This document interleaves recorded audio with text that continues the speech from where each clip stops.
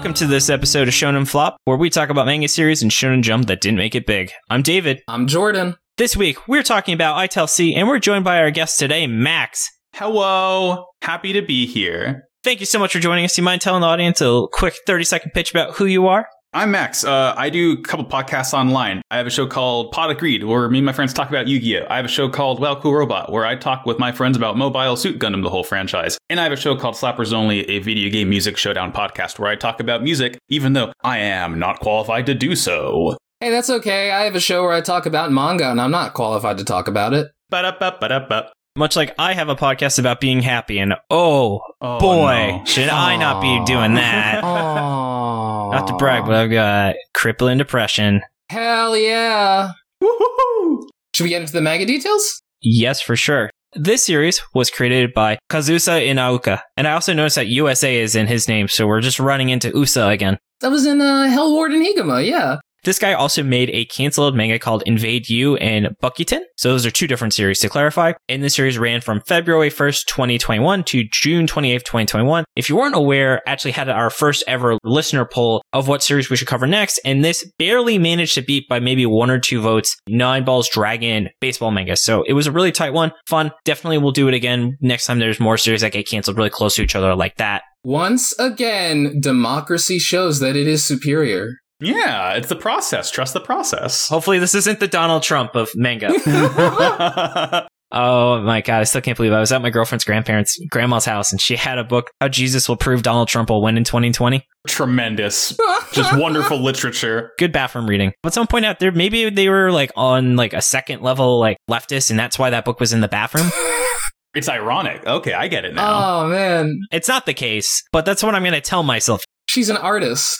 I totally could see a lot of people having Trump's book in their bathroom for that reason. Yeah. God. Yeah. Oh, let me just be the first one to say ACAB in this podcast, too. Yeah! Can I be the second person to say ACAB in this podcast? Yeah. How about you, Jordan? Third person, ACAB. Yeah, hat trick. Let's go. Yeah. That's the third most ACAB I've seen today. Nice, nice. Oh, you'd have to listen to the warm-up audio to get why that's funny, listener. Yeah, subscribe to our Patreon to get that joke. So speaking of third, this actually ran for 3 volumes over 20 chapters. So bam, right in the let's cancel it as soon as we can. Yeah. Just like Hell Warden, unfortunately. And a fun fact I learned about this is the title is a play on Aishiteru, some Japanese word. Aishiteru. Yes, which means I love you. Jordan has talked about in the past, Japanese people sometimes will do like weird English names that don't really make a lot of sense to a native English speaker. But when you're Japanese, it just seems like something cool. Just one of those like untranslatable jokes that were you this native speaker, you're like, oh, it's very clever. And you're American, and I was like, I don't know how to pronounce this. They did have one really good pun that I'll get into in the miscellaneous thoughts. Before we do that, we've got a ways to go. So let's dive into about the manga itself. Sound good? Yeah. Yes. Jordan, why don't you take us away with your Emmy Award nominated, soon to be winning, we'll find out, plot summary. Oh, I know that I deserve it. I'll vote for you. Thank you. After being the victim of an unsolved kidnapping, Detective Risa Aoi has developed an obsessive love of criminals, becoming a stalker who wishes to help them bear the weight of their sins rather than arresting them. Though she winds up creeping them out so much that they wind up turning themselves into her partners anyway. Those partners are detective brothers Ukon and Sakon Futatsuki. After catching a murderer, an arsonist, and a serial killer, Sakon takes Ukon and Risa on a vacation to Uhira Manor, where a serial killer murdered 13 victims 10 years ago. There they meet Ataru Kagami, a traveling novelist doing research for his next book who is secretly Hikaru Kagamino, Aoi's original kidnapper, who Aoi surprisingly detests, actually. Kagamino kills Ukon and frees Nobuto Uhira, the serial killer's son of the hotel owner, who immediately kills his father and tries to kill them. Risa confronts Nobuto, and by giving him love, causes him to sacrifice himself by jumping off a cliff with Kagamino, who survives but never shows up again because the series is cancelled. Sakon and Aoi are placed in the imaginary lowercase I division headed by the eccentric Chief Akiraka, who tells Aioi that she has to start actually arresting people. The I Division immediately heads to an armed bank robbery where Aioi actually does arrest the perpetrator, a punk rocker who lost his band, his wife, and his parents. A few years pass, that was all the prologue. A criminal named Phantom Thief Mar has been stealing priceless works of art, defacing them, and then returning them, building up a huge following of devoted fans. While the I Division discusses them, Phantom Thief Mar suddenly appears to drop off their newly defaced artwork, revealing that she is, in fact, a beautiful woman, and Aioi immediately falls in love with her. Aioi captures Mar in a helicopter and flies her to a beach. It turns out Mar is Mamiya Kaizuka, the granddaughter of a famous artist who drove her father to suicide by never recognizing him for his art skills. She wants to make herself famous in order to raise the importance of her father's portrait of her, which went missing. Risa, however, found the portrait and gives it to Mar, who then gives Aioi a kiss and is arrested. Finally, a teen boy named Aichi Endao throws a firebomb at an officer and barricades himself in a room with a bomb strapped to his chest, ready to go off unless somebody can figure out the password. Aioi guesses it correctly by asking him a bunch of seemingly unrelated questions. The boy's strict mother comes into the interrogation room to scold him, but Aioi slaps her and is suspended from the force. Some time passes, and Endao has joined the I investigation team while Aioi is out catching another criminal with love. Wow, that was longer than, I meant it to be. That was tough. There was a lot of Japanese names in there. Mm-hmm. You did great. Thank you. I feel like I just realized now, though, is it the I Division lowercase? Because, like, it's an imaginary number. Okay, thanks for taking what I was going to say. You're welcome, David. I hate you so much.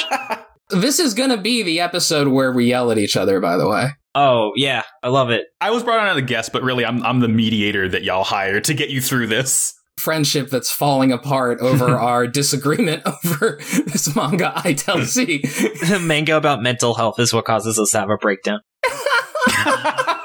Exactly. Although I don't know if I'd say that's what it is about, but also that's because David just didn't get it, I don't think. Me and Max, though, we got this series. It's much like Rick and Morty. I'm just not smart enough to really understand nuances.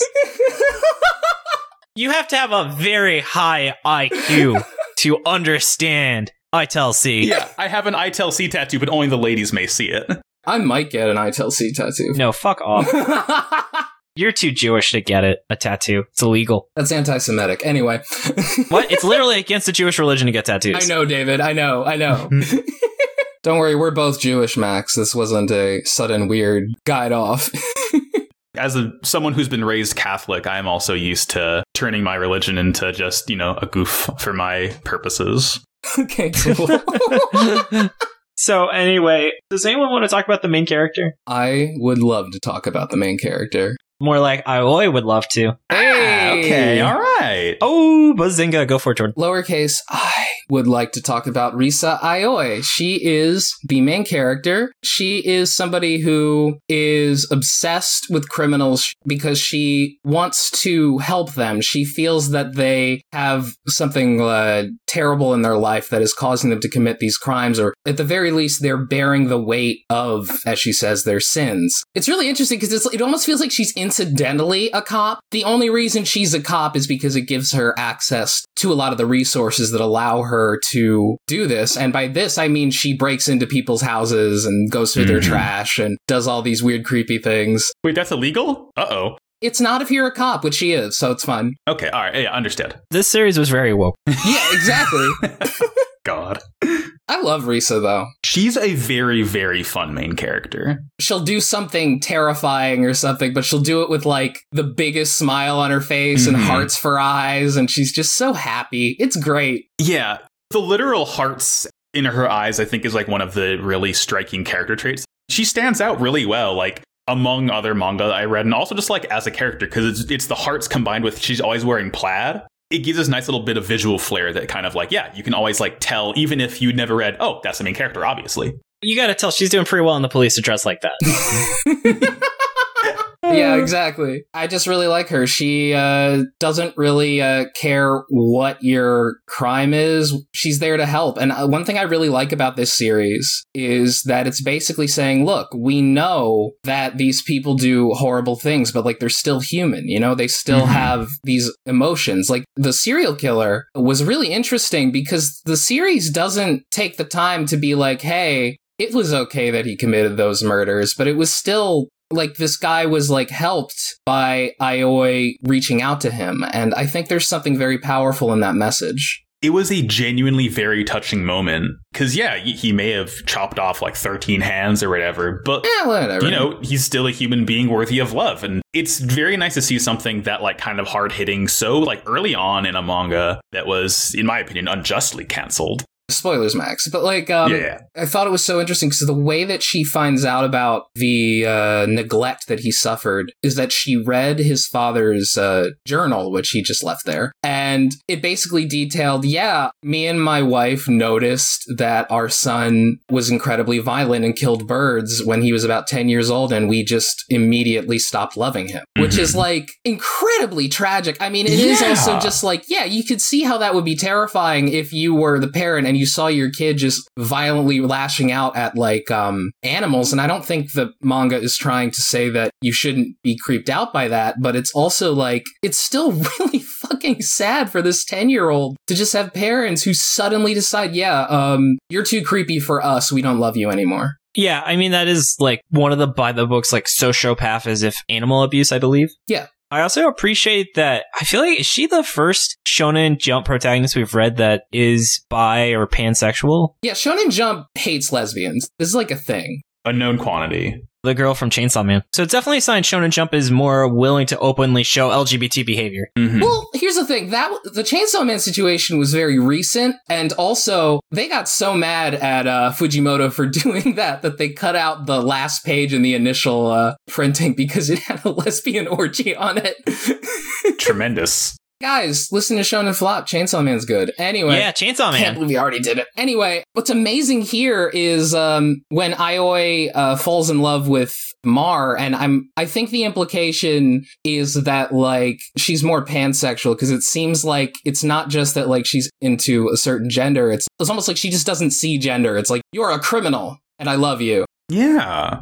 It ends with them basically kissing, which I've never seen in Shonen Jump. Yeah. And the author has to hide it. It's a kiss to the side, but still. You see the immediate aftermath of the kiss, and then there's like bubbles over Aoi's face. It's very clear that like this author was struggling to find a way to have two girls kiss in his manga that wasn't going to get edited out. I feel like we're getting a little off topic because we are still in the character section. Okay. The next character is Sakon Futatsuki. He is hot-headed, loves working out. He is the twin brother of Ukon, who is another guy there.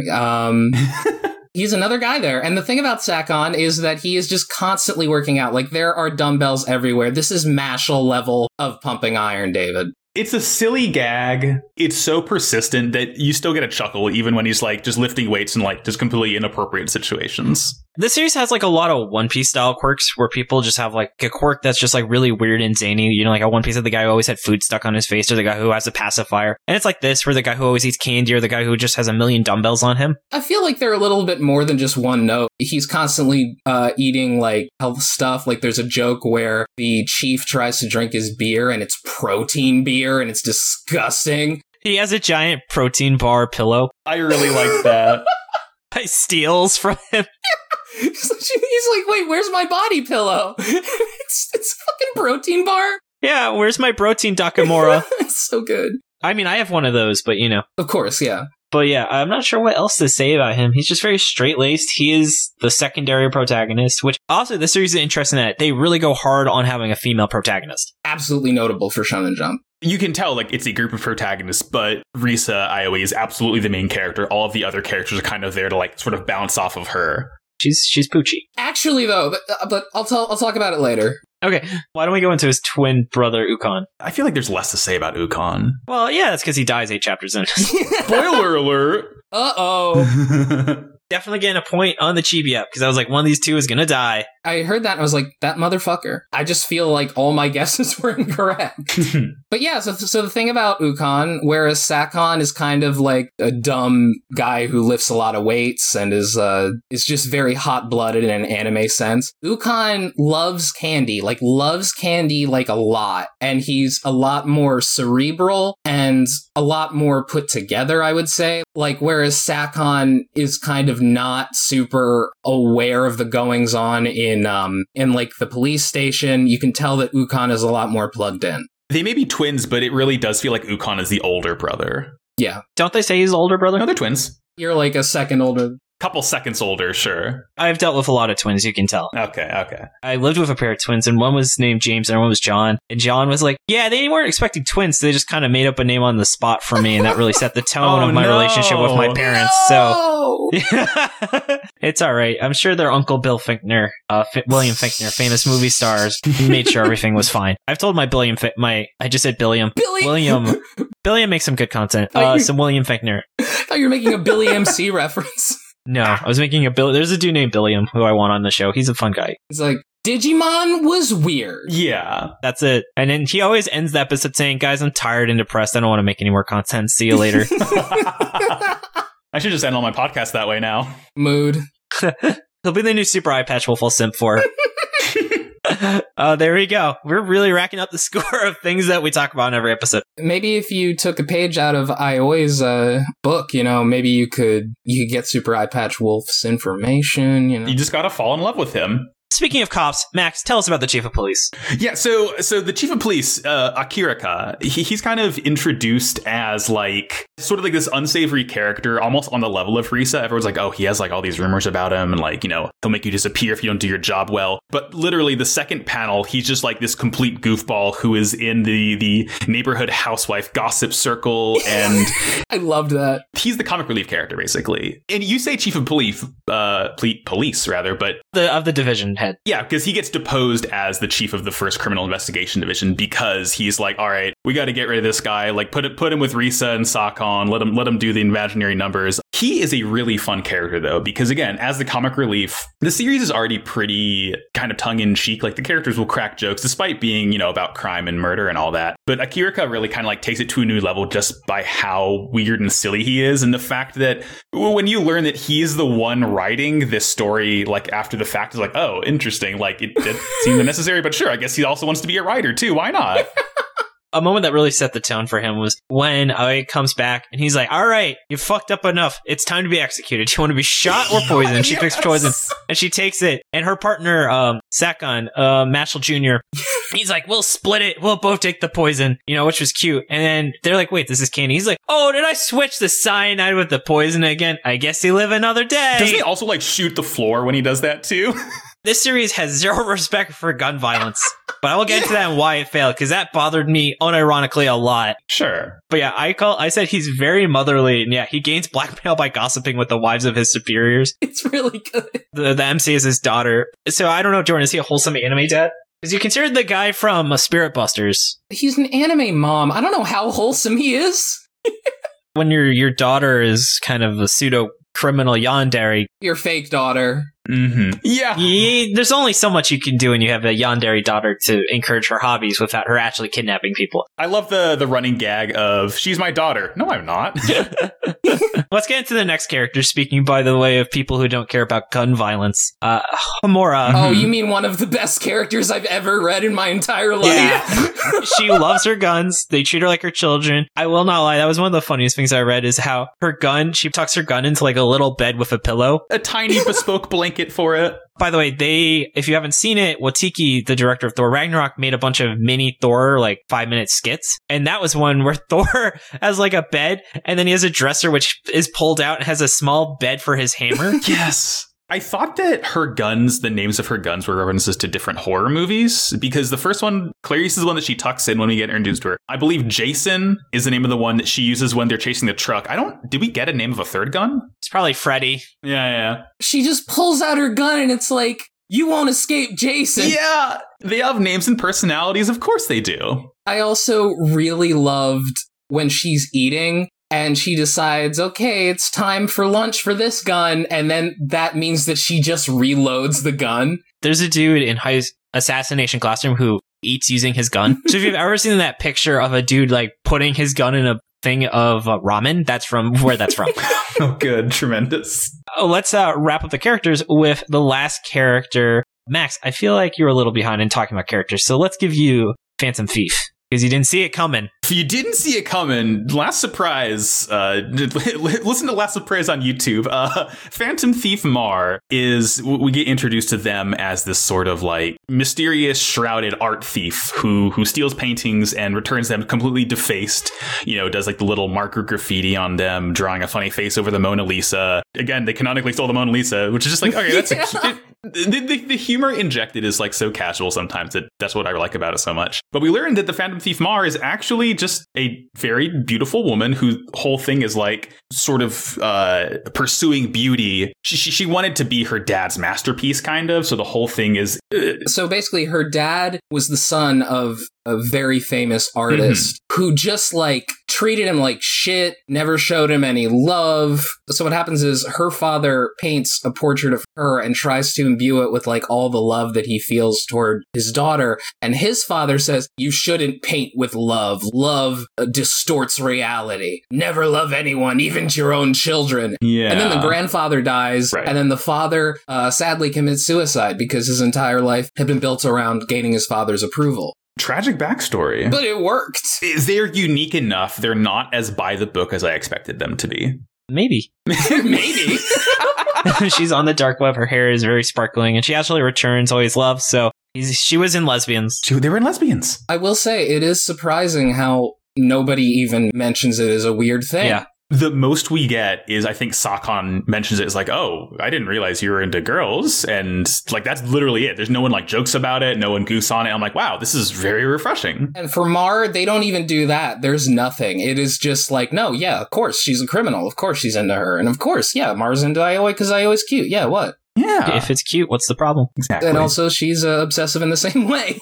Oh, they would have been so cute together. Damn, we both fucked up. They fucked up. And you know what else? The series also had some fuck ups. So why don't we talk about why it failed? Debatably, but let's start the debate. Put an asterisk there and go on. Hey, you can't shit on me. That was a good transition. Good job. Let's just start with the first one. This series needed to pick a lane. It rebooted itself at least, I think, 3 times. Did it? Every 8 chapters, it seemed to have redesigned itself. Like, look at all the plot threads it completely dropped. Like, Jordan, you even admitted that they never concluded the kidnapper plot. Well, yeah, that's because the series got canceled after 20 chapters. What, would you rather the rush at the end, like we see it happen all the time in these series, and they never work? They had 3 chapters left that they could have used. Why did they have that kid show up at the end for just sequel bait? It's like what they did in Tokyo Shinobi Squad. I think that's very different from Tokyo Shinobi Squad. This is much more of a, like, case of the week type series than an ongoing plot. I don't know. I just felt like it was just really half-assed, and they really wanted to care more about the characters rather than it being kind of they CSI. care more about the characters. That is exactly what happened. So they half-assed the police part of this police series. But David, they made the characters better. Also, their I think you could have explanations done are both. there and they're funny. Like the last one at the very end, it's literally the last thing that happens. Aioi is cornering a guy that she tracked because she is able to see his fingerprints like with her naked eye and she can match them that way. And it's like, you can't do that. Power of love, anything's possible. Exactly. I just dislike how the series really just didn't know what it wanted to do, and it just kept throwing different ideas to see what would work. Like, it shouldn't have gotten this far where it needed to soft reboot itself. And Jordan has like a fetish for manga that reboot itself midway through, like JoJo or Fist of the North Star. I'm the one here who likes JoJo. Yeah. You've been on far more podcasts talking about JoJo than I have. I think I've talked about JoJo on one. I've talked about JoJo on 2 podcasts. No, I was on one episode of the Chip and Ironicus podcast. All right, so maybe I have. Yeah, take that, David. You got me. Oh, no, I'm losing. Oh, that's okay. But joke's on you, I'm in Florida right now. I'm going to go to the beach after this. Oh, Hey. yeah, say hi to Jolene. David doesn't like part 6 either. Yeah, I also don't like that part of JoJo. Oh, So maybe I just don't like beans. manga with strong female protagonists.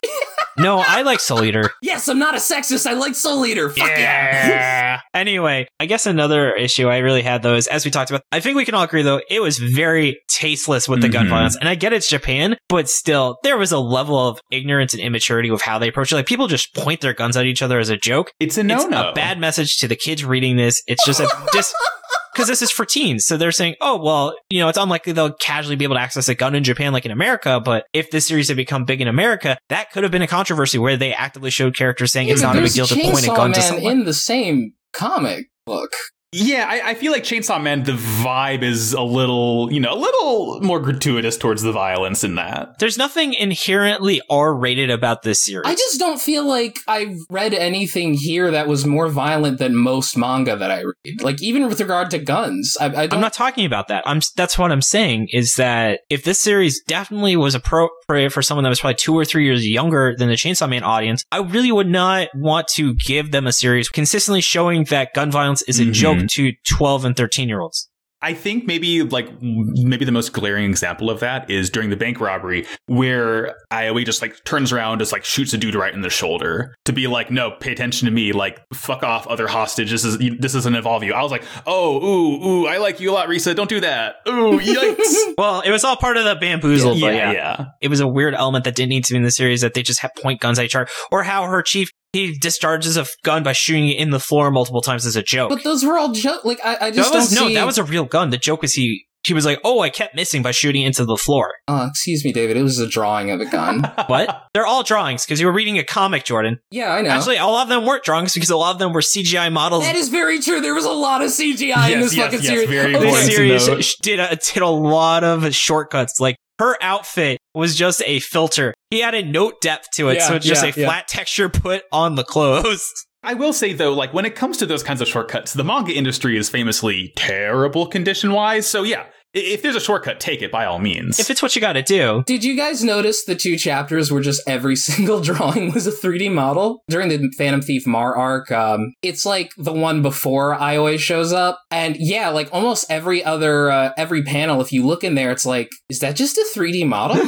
And then also, if you go to the next few chapters, the compositions change drastically because the artist is drawing them again. For like 1 or 2 chapters, there's just a ton of 3D models of people. There definitely was a point. I couldn't pinpoint it, but I think you're onto something here, because there's definitely a couple times where I looked at a person and I was like, that doesn't, I think that the art and the consistency of the art is probably the series' like biggest failing in my mind. When it looks good, it looks good. It has an issue with consistency. And again, it's like, I don't want to be too hard on the author themselves, because I know how awful the working conditions are, but like, still would have been better if you were able to draw it. Also, the artists just, even when they had time, like the action in the show a moment, it just still felt very stilted. Like there wasn't a lot of breaking the model, or whatever that, expression in cartoon is, where characters kind of disproportionate to show emphasis on their emotion. Squash and stretch. Yeah, there wasn't a lot of that, which we've noticed when series have a particular model that they try and do very highly detailed. They don't want to cartoonize their characters in such a way, which is why the action feels so impactful in things like Chainsaw Man and One Piece, where they don't care if characters keep their proportions in order to get an emphasis to the action. That's also a big issue with CG. Interestingly, Overwatch is really good about implementing that, even though it's a video game. Yeah, same with Dragon Ball FighterZ really does cool, it. Yeah. I know you guys really want to go into what it well, so is there anything else? Because I feel like we're going to just sound nitpicky, besides me bringing up my issues. I think they're valid points. I don't know, David. I know you guys liked it a lot more, so I'm happy to go into what it did well, since you guys are just going to yell at me about anything else I say about why I didn't get it. I just didn't get it. I do think, though, the pacing was also weird. Like, there's not really any downtime in the series. It's just case after case. I get they tried to do the thing with the hotel, but then that turned into a case. Like we've talked about, there is no in between, and I'll definitely go into some ideas I think that really would help with the pacing, added a sense of identity to the characters in the where it could have gone section. But I do want to say also that as well, where it just felt very frantic, because it was really trying to get in a lot, because I think the series could tell it didn't have a lot of time. Hence why it rebooted itself like 3 times.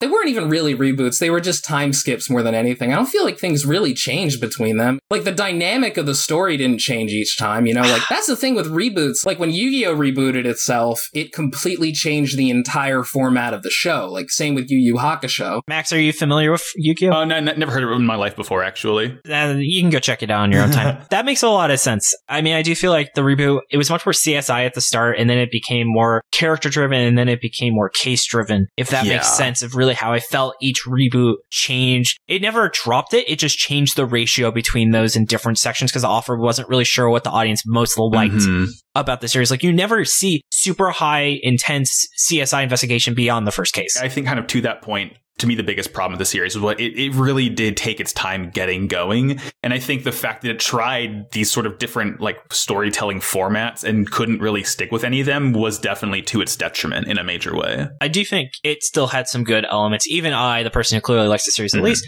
So why don't we turn it to what it did well? Yeah. So Max, as someone that I know was a fan of the series, why don't you tell us really what were some things that you enjoyed about the series? When it comes to actually writing the story itself and mainly putting twists in the story, this is a sort of crime mystery thriller. It's a mix of a couple things, but I think the manga does a really good job of actually giving these very interesting twists to everything. There is a very good element of suspense here when it does this sort of classic thing of, oh, the criminal's getting away.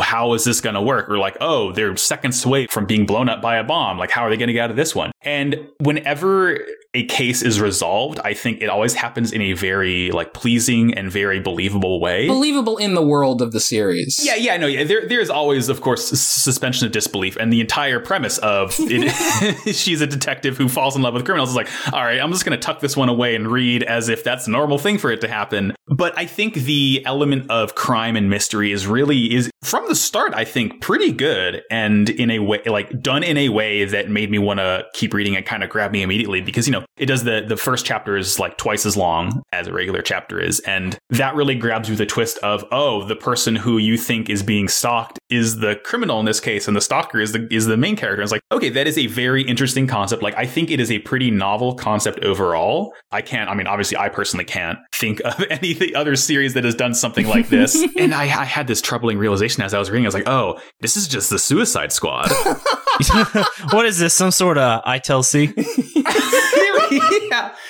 But, you know, it's the whole thing of we're using criminals to catch other criminals. And that concept in and of itself, I think, isn't anything noteworthy. The twist of the criminal does it through the power of love is like, okay, that's what kept me going. So I think sort of the main core strength of the series is that the gimmicks are played up well enough that they all seem unique and they all seem novel. I was like, okay, I want to see what the next gimmick is. I want to see where the manga is going to bring this next. Because I know even if it jumps around in the sort of form, there's going to be some core mystery, some core twist, some reveal, the prestige, if you will, that is pleasing to the audience. I think that's kind of like the biggest strength of the series here. I mean, I think all the characters are definitely fun. Yes. I think that was one of my favorite things. Like, there's no character that I was annoyed by or thought they were not holding their weight in terms of the actual plot of the series. I also want to say, something I've noticed in a lot of things, like this happens a lot in Metal Gear. Metal Gear.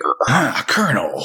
Metal Gear Solid, people think about it and they think about it like, oh, that's an extremely dark and serious series because, like, if you lay out the plot of what happens and say those things, yeah, it comes off as pretty dark. But when you play the game, everything you do is like some joke. There's all these like silly things you can do throughout the whole series. If those weren't there, I think the darkness would just make it feel so edgy and so like heavy. And that's kind of what I feel here. You have a serial killer who kills people and cuts off their hands, a bunch of murderers and stuff that she's going after. But because she is such a ray of light, and because there is so much humor and so many jokes, it stops it from becoming like too much. It provides enough comic relief. You don't get bogged down in how depressing and sad everything is. Like, right when you're about to, Risa will like wink at the camera or say, I love you, or something like really weird and cute and funny. The guy who made Breaking Bad was like, having comedy, what really makes a good drama great.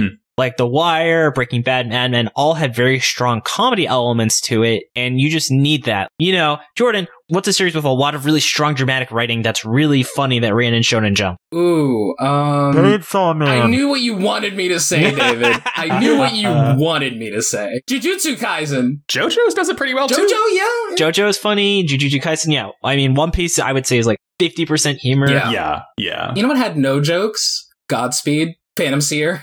Phantom Seer just had bad jokes. I don't know. Oh my god. Bone Collection. Funniest series. Oh, so funny. I mean, yeah, the series was actually funny. I think the series also had a lot of cute little details, like how the brother who was always eating candy was always offering people candy kind of in the background as like little speech bubbles. Like the main character, he was always working out or eating protein bars. And so I think this author definitely had a lot of care for this series. We've seen series where they phone it in, like Phantom Seer, and even if a series isn't good, you can really tell the difference, like with Hell Warden, where he cared about what he was doing. Yes. He just wasn't that great at the art or the writing. But he definitely wanted to make the best series he could. He had the idea of what he wanted these characters to be before he like started writing the stories. You can tell it was well thought out. Just the execution itself wasn't as good. No one makes a story like ITLC because they want to just make millions off of anime merch. As we can see, it's a bad idea. Yeah. Yeah.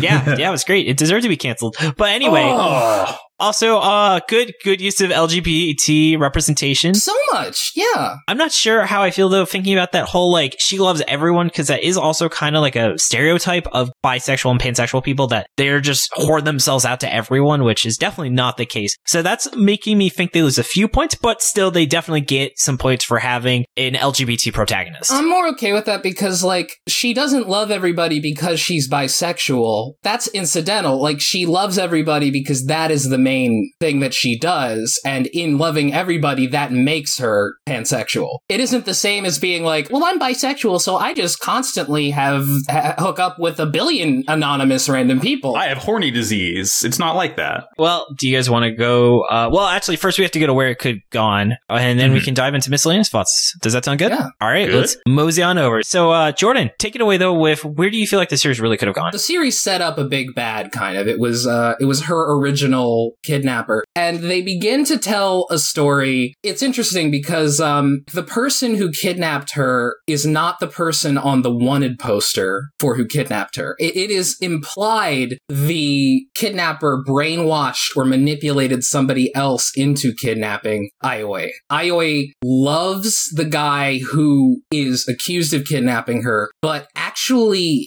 hates the guy who caused the kidnapping. Karu, I think. I thought that was really interesting because, like, oh, you see where her love stops. And I think that would have been more explored specifically with that character. We don't find out what happened to the character who is accused of kidnapping her. I can't tell if it's implied that he's out there somewhere or if he's dead. It kind of could mean one or the other. I think the way that the author was going to do it is that this guy will have also been in hiding because he is accused of committing the kidnapping, and he seems to be her ultimate goal. Like, she will try and find him and help him. Meanwhile, the crazy dude who set it all up and seems to be kind of breaking the fuck out of the fourth wall a lot of the time because he's a novelist and he's arranging the characters. He doesn't have a pulse. He's very, very weird. Do you guys read My Hero Academia? I watched it. I didn't read it. I didn't know Bakugo breaks the fourth wall. I never noticed until this week that he does that. Really? I never noticed it before, but in the latest chapter, he said, look at him. He's even drawn differently. And like, apparently he's made jokes like that before, and I just have never noticed. He has some sort of dark awareness. Oh my goodness. And the character was. So I was just like, when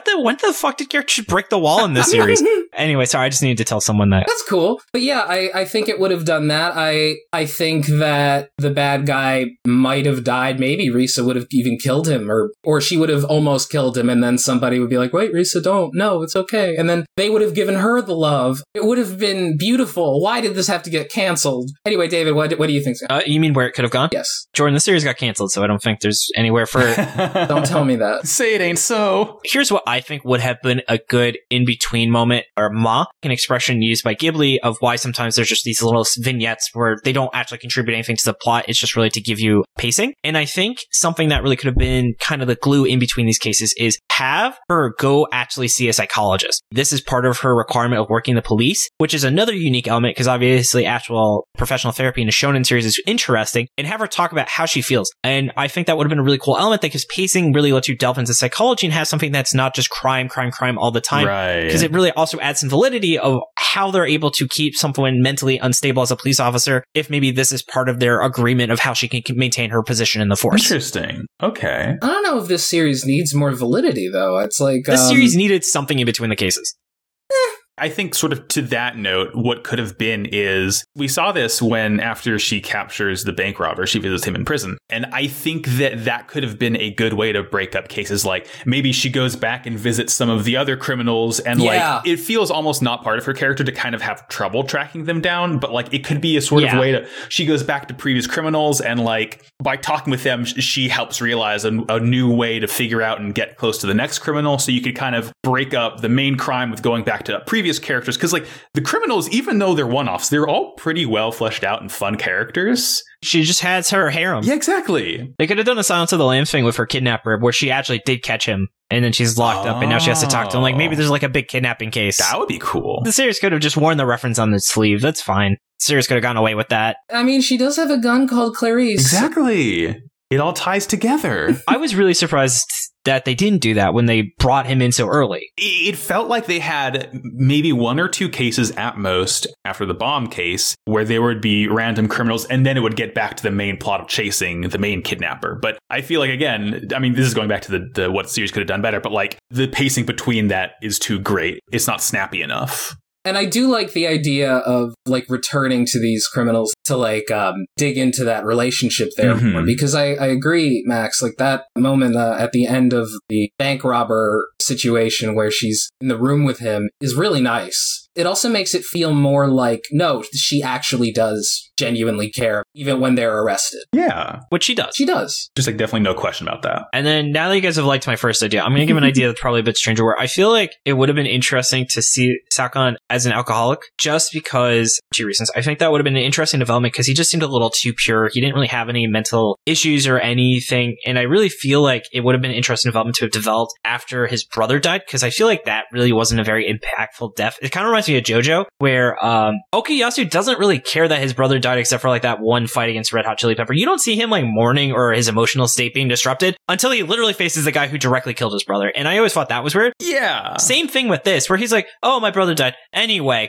because the reason I pick alcohol is because they talk about this poison with poison. Yes. So he literally could be poisoning himself while dealing with this person everyone calls poison. And I thought that's an interesting duality, especially because he thinks physical health is so important. That really shows how much he's degraded, that he's doing one of the least healthy things you can do, that you can show in a shonen manga. Ukon didn't pass his final hamon to Sakon, right? He just said, change the world, my final message, and then dies. And then the next chapter, we're just completely fine. I do want to throw out here, this is hilarious. Like, so the moment in which Ukon is killed, he's killed by the theoretical big bad. Yeah. It's a cool little thing they do there. He kills Sakon because he feels that Sakon is a cliche character, but Ukon actually took the bullet, which was great because it felt like the author more or less was just wrote in himself in a way that didn't feel super jarring, to just be like, nah, I'm sick of this character, bye.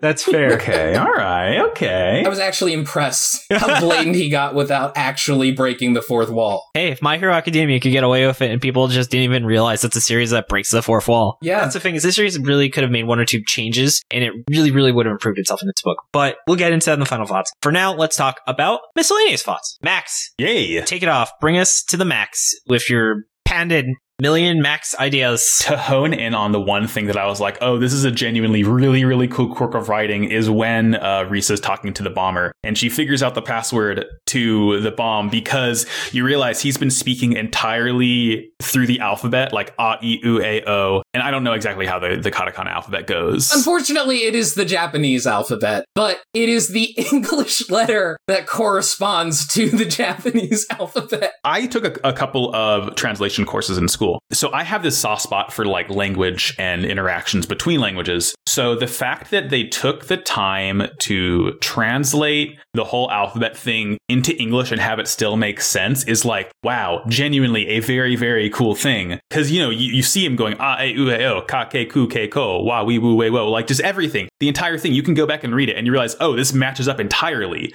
I mean, I don't want to say genius. I don't want to give it like this insane amount of praise, but it genuinely, I was like, wow, that was so cool. It was one of the coolest things I've read in a long time. We need to set you up with Tucker, the guy who makes our guidance stuff. He'll love to have another language person to talk to. We'll set you guys up on a double date. Okay, yeah, sure. Don't tell Max's girlfriend. Shit. Yeah, it's okay. What happens in Texas stays in Texas. Max, where are you in the world? Virginia. Nice. Not far from us. Or from me. I'm in Philly. I'm in New York. I still remember Jordan, our friend, other Jordan, who was like, man, I don't know when I'll get a chance to come back to New York, Philly. I'm like, dude, it's like a 2-hour drive. And he's like, wait, shit, it's so really? easy to get there, yeah. Speaking, though, of good puns and translation, I thought Interrogate was actually a pretty good joke. Yeah, that was cute. I wrote that down. I can't think of a better name for like that idea. Interrogate. Shout out to the localizer. We should see what it is. Max, we've had a translator on before. Really? Fascinating. The official translator of Our Blood Oath joined us, and he's also the official One Piece translator. Wow. So told us what the One Piece is. Can't tell you. It's okay. Maybe you'll find out on Patreon. We are holding the secrets ransom. I wish this was like the end and we could just have our audio drop. Completely unrelated to this, I also want to say I appreciate that they called the chapters episodes, because that really added to like the CSI like crime TV drama thing. Yeah, I'm reading this manga on USA, exactly. It's a Blue Sky show. Coming to USA, horny cop. There we go. Characters welcome. When you're an obsessive fan cop, sometimes you have to take matters into your own hands and go through the garbage. All right, okay. We have to mention the punk's hair. Yes, you never see the top of his hair. His hair is like the Doug Dimmadome hat. He shows up and he's wearing like a ski mask. Mhm. And then when he gets arrested and he's in the interrogation room, you see him without the ski mask. And you realize that under the ski mask was an infinitely tall mohawk, Genius. just reaching up into the heavens. I had to put my phone down when I got to that page. I was laughing so hard. It was so funny. Yeah, that was just unexpected. Mhm. Oh, it was great. I do have to go back to the lesbian romance scene where it's just like they're really not dressed in any kind of like sexy way. Yeah. Like, you know, it's one of those things where like I wish I wasn't so shocked by these little things, but like I am. None of the women in the series are sexualized.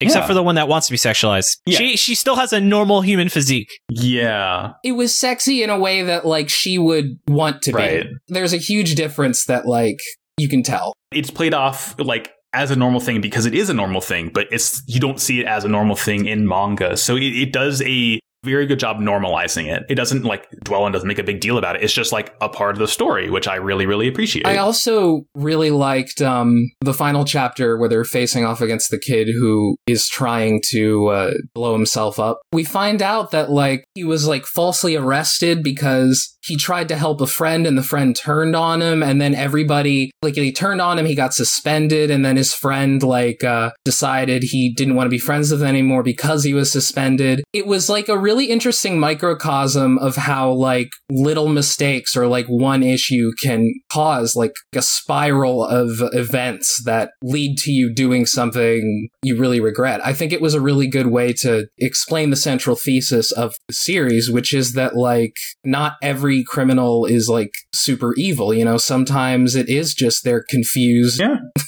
The series manages to do it in a way that doesn't seem as puerile as what I just said. But Puerile. I like how Jordan's always like, David, you're always using these fancy ass words. And you're like, you made the puerile. word of the day thing, all right? That was natural, baby. That just came Yeah. right out from me, you know? Your vocabulary is very embiggened. I get it. It's wumbo, I would say. Yeah. I think that's everything for my miscellaneous thoughts. We are almost near the end, so let's take it to the final verdict. Final verdict. So my six-word Final verdict. Go for it. My six-word summary is a powerful alternative to modern policing. You know, we talk a lot about how we need to defund the police and what should we replace them with, you know? Like, people have suggested, like, a lot of social workers. I think that we should replace them with people who are obsessive stalkers but have the criminals' best intentions in their heart. I think that that makes the most sense. Yeah, it makes sense. Better than what we're doing now. David, I like your six-word summary, but I'm going to ask Max, what's your six-word summary? Mine is love is more dangerous than crime. That's really good. Huey Lewis and the News, Power of Love, you know. I like it. That's a tattoo. Yeah, I already have it on me. Yeah, that'll be the new one is instead of, was this a flop or not? Would you tattoo something from this manga on you or not? My ass will just be a collage of good manga. That'll be the tattoo that keeps me from getting buried in a Jewish cemetery. My ass is the pages of Shonen Jump. Thick anthology. I'm just waiting for Jordan to ask me. David, Oh, hey, what's up? what's your six-word summary? Romance of the Three Coptums. And then, because that was 5 words, I also wanted to add ACAB again. Hell yeah. You really captured it all. That's what we call a professional move. Mhm. Amateurs don't know that shit. Yeah, they don't know that pro move. Or like how I say, sometimes I'll just say the punctuation. Yep. These are all hidden techniques. David's just giving them to you, listener. Write this down. You don't even have to pay for this one. I'm pretty sure I once said 6-word summary as part of my 6-word summary because it was 4 words and I just couldn't change it. Oh, fuck. I don't remember what that is. It was when we did Ozu, because mine was My Hero Zootopia, and we were like, dude, you can't. That's just really, really fucking good. You have to let me do 3 words. So I just really cheated to make it technically 6 words, because that probably the best 6-word summary I ever wrote, and it was 3 words. It's powerful. It's pretty good. Because it's literally by the guy who made My Hero Academia, made a series about a zoo. Huh. Well, yeah, if you didn't get why, that was really clever. That's why. Even better. The more I learn, better it gets. David wants to make sure you fucking know how clever he is. My W's are so rare. Do I have to talk about the Discord pins? David, you are a W. I am a DW, that's right. Speaking though of D's, like I tell C, can see D's nuts. Got him. Hey. Max, was this a flop or not? The series may be called I Tell C, but I Tell A is the ranking. That is to say, it is not a flop in my eyes. Did you say as the ranking Max? Like, there's like a hierarchy, and so because you're the only Max here, you're the highest ranked Max in this conversation. You know, this is complete aside, but I always make a joke whenever something has like a Max preface. Like you play Pokemon and you get like a Max potion. I always joke, oh, it's just a potion to me. My middle name is Max, so how does that tie into things? You're one of us now. Congratulations. Yeah, buddy. I'm the only one out. Oh. Yeah, I guess you're not to the Max, Jordan. But I would say Max is still like head Max in the room. He's the Maximilian. Exactly. Pegasus. Pegasus! Hey! More like Max Bajillion. Anyway, Jordan, flop or not? Lay it on me so you can tell. This is not a flop at all. This rules. This series owns. Yeah, I'm not even gonna fucking pretend. This is not a flop. This is good. This is a good series. You guys ready for mine? Here we go. Yeah, hit us. I thought it was a flop. Yeah, no. I'm doing surprise Pikachu face. What a surprise! We can't be friends anymore. We never were. It's okay. Anyway. No! Thank you for having me on the final episode of Shonen Flop. Yeah, this is our final episode. Why don't you thank you all for liking and subscribing. You can just fuck off now. No, to be clear, this series is definitely... This is like... this is not the worst series we've read. This is like Spirit Busters, where it's just barely not a flop. So many things just didn't work, in my opinion, and I think it really could have made some changes to make it really interesting, and I thought the pacing was off. I just didn't like some of the ways they approached certain things. It's just one of those things where I think we're just going to have to agree to disagree, because some of the things you liked about the series, I just didn't like. So, since I have the pleasure of thinking this was a flop, I am going to recommend Pluto. I don't know if you guys have heard about this, but essentially, it's by the guy who made Monster and 20th Century Boys, which 20th Century Boys also super good. Monster, I still need to read it, but man, that's long. It is What If Astro Boy was a dark and gritty retelling. Ooh. And it's like this crime drama about robots killing people, robotic rights. If you create an AI, are they your child? Should they be viewed that way? And really, what does it mean to be a family when you're an artificial creation? What does it mean to be built for a thing for violence? For instance, there's a robot that was a military robot that killed lots of people because it had very articulate hands, and it ends up retiring, becoming a pianist to make use of the articulation in its hands. Oh, I like that. So it's a really, really great read. Very nice. And then since you guys, though, did not think it was a flop, Max, have you read Chainsaw Man? I haven't. So many people have recommended it to me, and I feel like since the anime has been announced, everyone, like my entire Twitter timeline is Chainsaw Man posts, and I'm like, I should probably read this one day, huh? Yeah. If we haven't made it clear, this is essentially the Chainsaw Man podcast, where we occasionally talk about canceled manga. Yeah. Yeah. We love Chainsaw Man, don't we, folks? I would get a Puchita tattoo. He's just such a good boy. Puchita will keep you from being buried in the Jewish cemetery. Ain't that the Prince of All Saiyans? Fuck off. Anyway, Max, so what is the best... What's the best Gundam? What's the best Gundam? Besides G Gundam, which is the best Gundam. That is what we're currently doing on Welcome Robot, actually. I know. That's why he asked. Oh, geez, the best Gundam. I think from an objective standpoint, it's got to be Zeta, which is the sequel to the original Gundam. It is, like, in my mind, a perfect sequel, sort of encapsulating what the original did and expanding on it. Yeah, I've always heard Zeta is, like, considered the best from, like, a critical standpoint of all the Gundam series. Near the end of Zeta, we were doing, like, 3-hour episodes on the regular just because there was so much to unpack and talk about. It's wonderful. I'm going to have to check it out, then, because I've been meaning to get into Gundam, but there's just so much Gundam! And there's only one series that's like G Gundam, and it's G Gundam. But yeah, anyway, Max, so is this better or worse than Zeta Gundam? I mean, it's worse just because Zeta Gundam is such a high bar to clear. Yeah, I feel ya. With a heavy heart, I must say. Zeta's just too good to beat. Similarly, as much as I did really, really like I Tell C, it's not as good as Chainsaw. Don't feel bad, because again, Chainsaw Man, like, we love Chainsaw Man here. It's always a joke, Jordan. We're never going to read something probably that we would legit... Did we think even Time Paradox Ghost Rider was close to being as good as Chainsaw Man? I don't think so. It's on another level. Like, I feel like we should do an episode where we just read Watchmen and then just talk about how much better Chainsaw Man is than it. Yeah. It's actually probably close, if you really want to talk about it. It's really good. It finished, right? Part 1 finished. Okay, cool. So there is a fuck ton of things that will reward you for reading the manga when you watch it, that on a reread, like, there's shit in, like, chapter 1 that gets referenced in chapter, like, 95. Damn, all right. It's really good. Yeah, there's just, like, a scene where, like, a character bites Denji, and it's extremely important 70 chapters later. I mean, every time I've been bitten in my life has been important, so I can understand that. Yeah, that fucking duck that bit me. I actually framed a photo of me with that duck that bit me, Jordan. Did you kill it?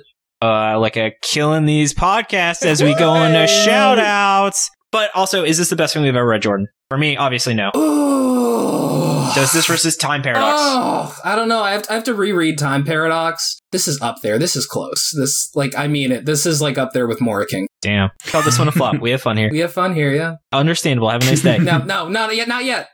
I know. Not yet, buddy. All right. So, you guys ready, though, to go to shoutouts? Yep. Mm-hmm. Props to Jordan for making the opening and ending theme you heard and for being a great co-host. Props to Shannon for awesome cover art. You can find her online at Illuminati, and Nigel for being our generous art benefactor. Thank you for Tucker for assistance with pronunciation, translation, and other miscellaneous research. I also want to thank Miriam, Nicole, and Audie for helping with social media. And if you haven't yet, be sure to join the Shonen Flop Discord. Come hang out with us and talk about anime, games, or whatever else is on your mind. We also have a book club run by the always terrific Luke. Next one, we're going to be... Jordan, what are we reading for August book club? Oh, we're reading Giant Days, which is a series that Luke was like, hey, so I got 2 series to read. One of them I really like. The other one, Giant Days, is literally one of my favorite comics of all time. Which one do you want to do? And I'm like, well, I want to do the one that you think is the best comic you've ever read.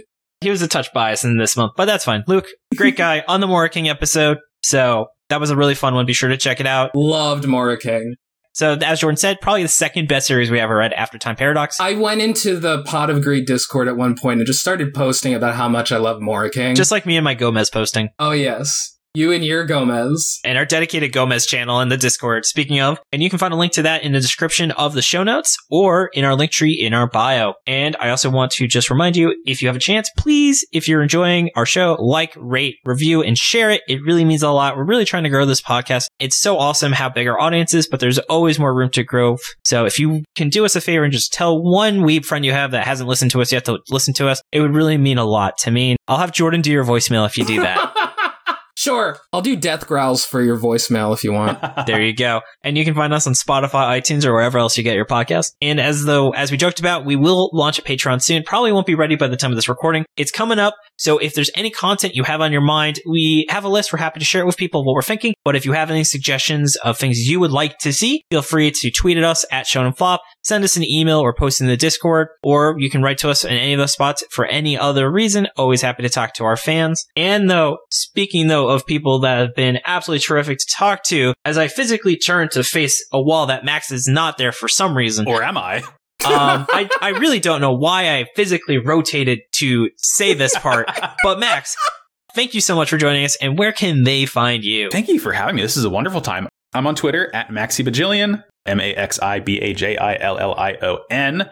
And on my Twitter, there's links to my other shows, like I mentioned, Pot of Greed, the world's #1 and only Yu-Gi-Oh! Podcast sponsored by Kaiba Corp, Wow Cool Robot, a Gundam show, and Slappers Only, Video Game Music Showdown podcast. Whoa, that's pretty cool. With the other Jordan, yes, right? I do that with the other Jordan, who does like a Yakuza podcast and a Secret Life of the American Teenager and a Kyle XY podcast. It's like a virus. Everyone does podcasts. It just spreads. Yeah, there's too many podcasts in this world. David, you will love the title. It is Kyle X, Y ? It's very, I very get it. good. That's good. That's good. Let's see. What's the next spot? Oh, yeah. Thanks for thanking me, Jordan. Oh, I'm sorry, David. I'm sorry. It's hot. I had to turn off the AC. It's like 90. Yeah, no, but thank you so much, David, for all the work you put into this, all the editing you do. You've been having like a tough week. I want to just say, man, hang in there. You're doing a really good job, and I really appreciate it. Oh, thank you. Yeah, it's just been hard being in Florida, I saw a Trump flag, and that was great. Sorry. Not recommended. Being in Florida. David's coming out against Florida. Florida's the new New Jersey. You can just make jokes about it, and everybody recognizes. Making fun of Florida is not new. I did not invent making fun of Florida. I know you didn't. Anyway, I'm going to play some promos here. Hello, this is Lafayette, and I'm Carlos from Nerds Talking the Podcast. That's right. Where we talk about everything from UFOs, comic books, movies, streaming services, conspiracy theories, ghosts, video games, and more. All on Nerds Talking the Podcast. You can find us every Friday with new episodes on all digital platforms where you find your favorite podcast, Nerds Talking the Podcast. Looking for a podcast all about nerddom? Want a podcast with an emphasis on representation? The Nerd Alternative is the podcast for you. Join me, Ram. Me, Hassan. And me, Levi. 3 black British nerds tackling the pop culture we love and sharing why we love them. The Nerd Alternative, a sweet melting pot of all things nerdy. Thank you so much for joining us. This has been David. This has been Jordan. This has been Max. I don't know if you want to take that one again. You sounded a little, surprised. No, that was my voice cracked a little bit. Keep it. It's good. It's authentic. Max just always sounds surprised. That's his thing, yeah. I am so high-strung. And you've been listening to Shonen Flop. No, and you've been listening to Shonen Flop. Keep on flopping, floppers.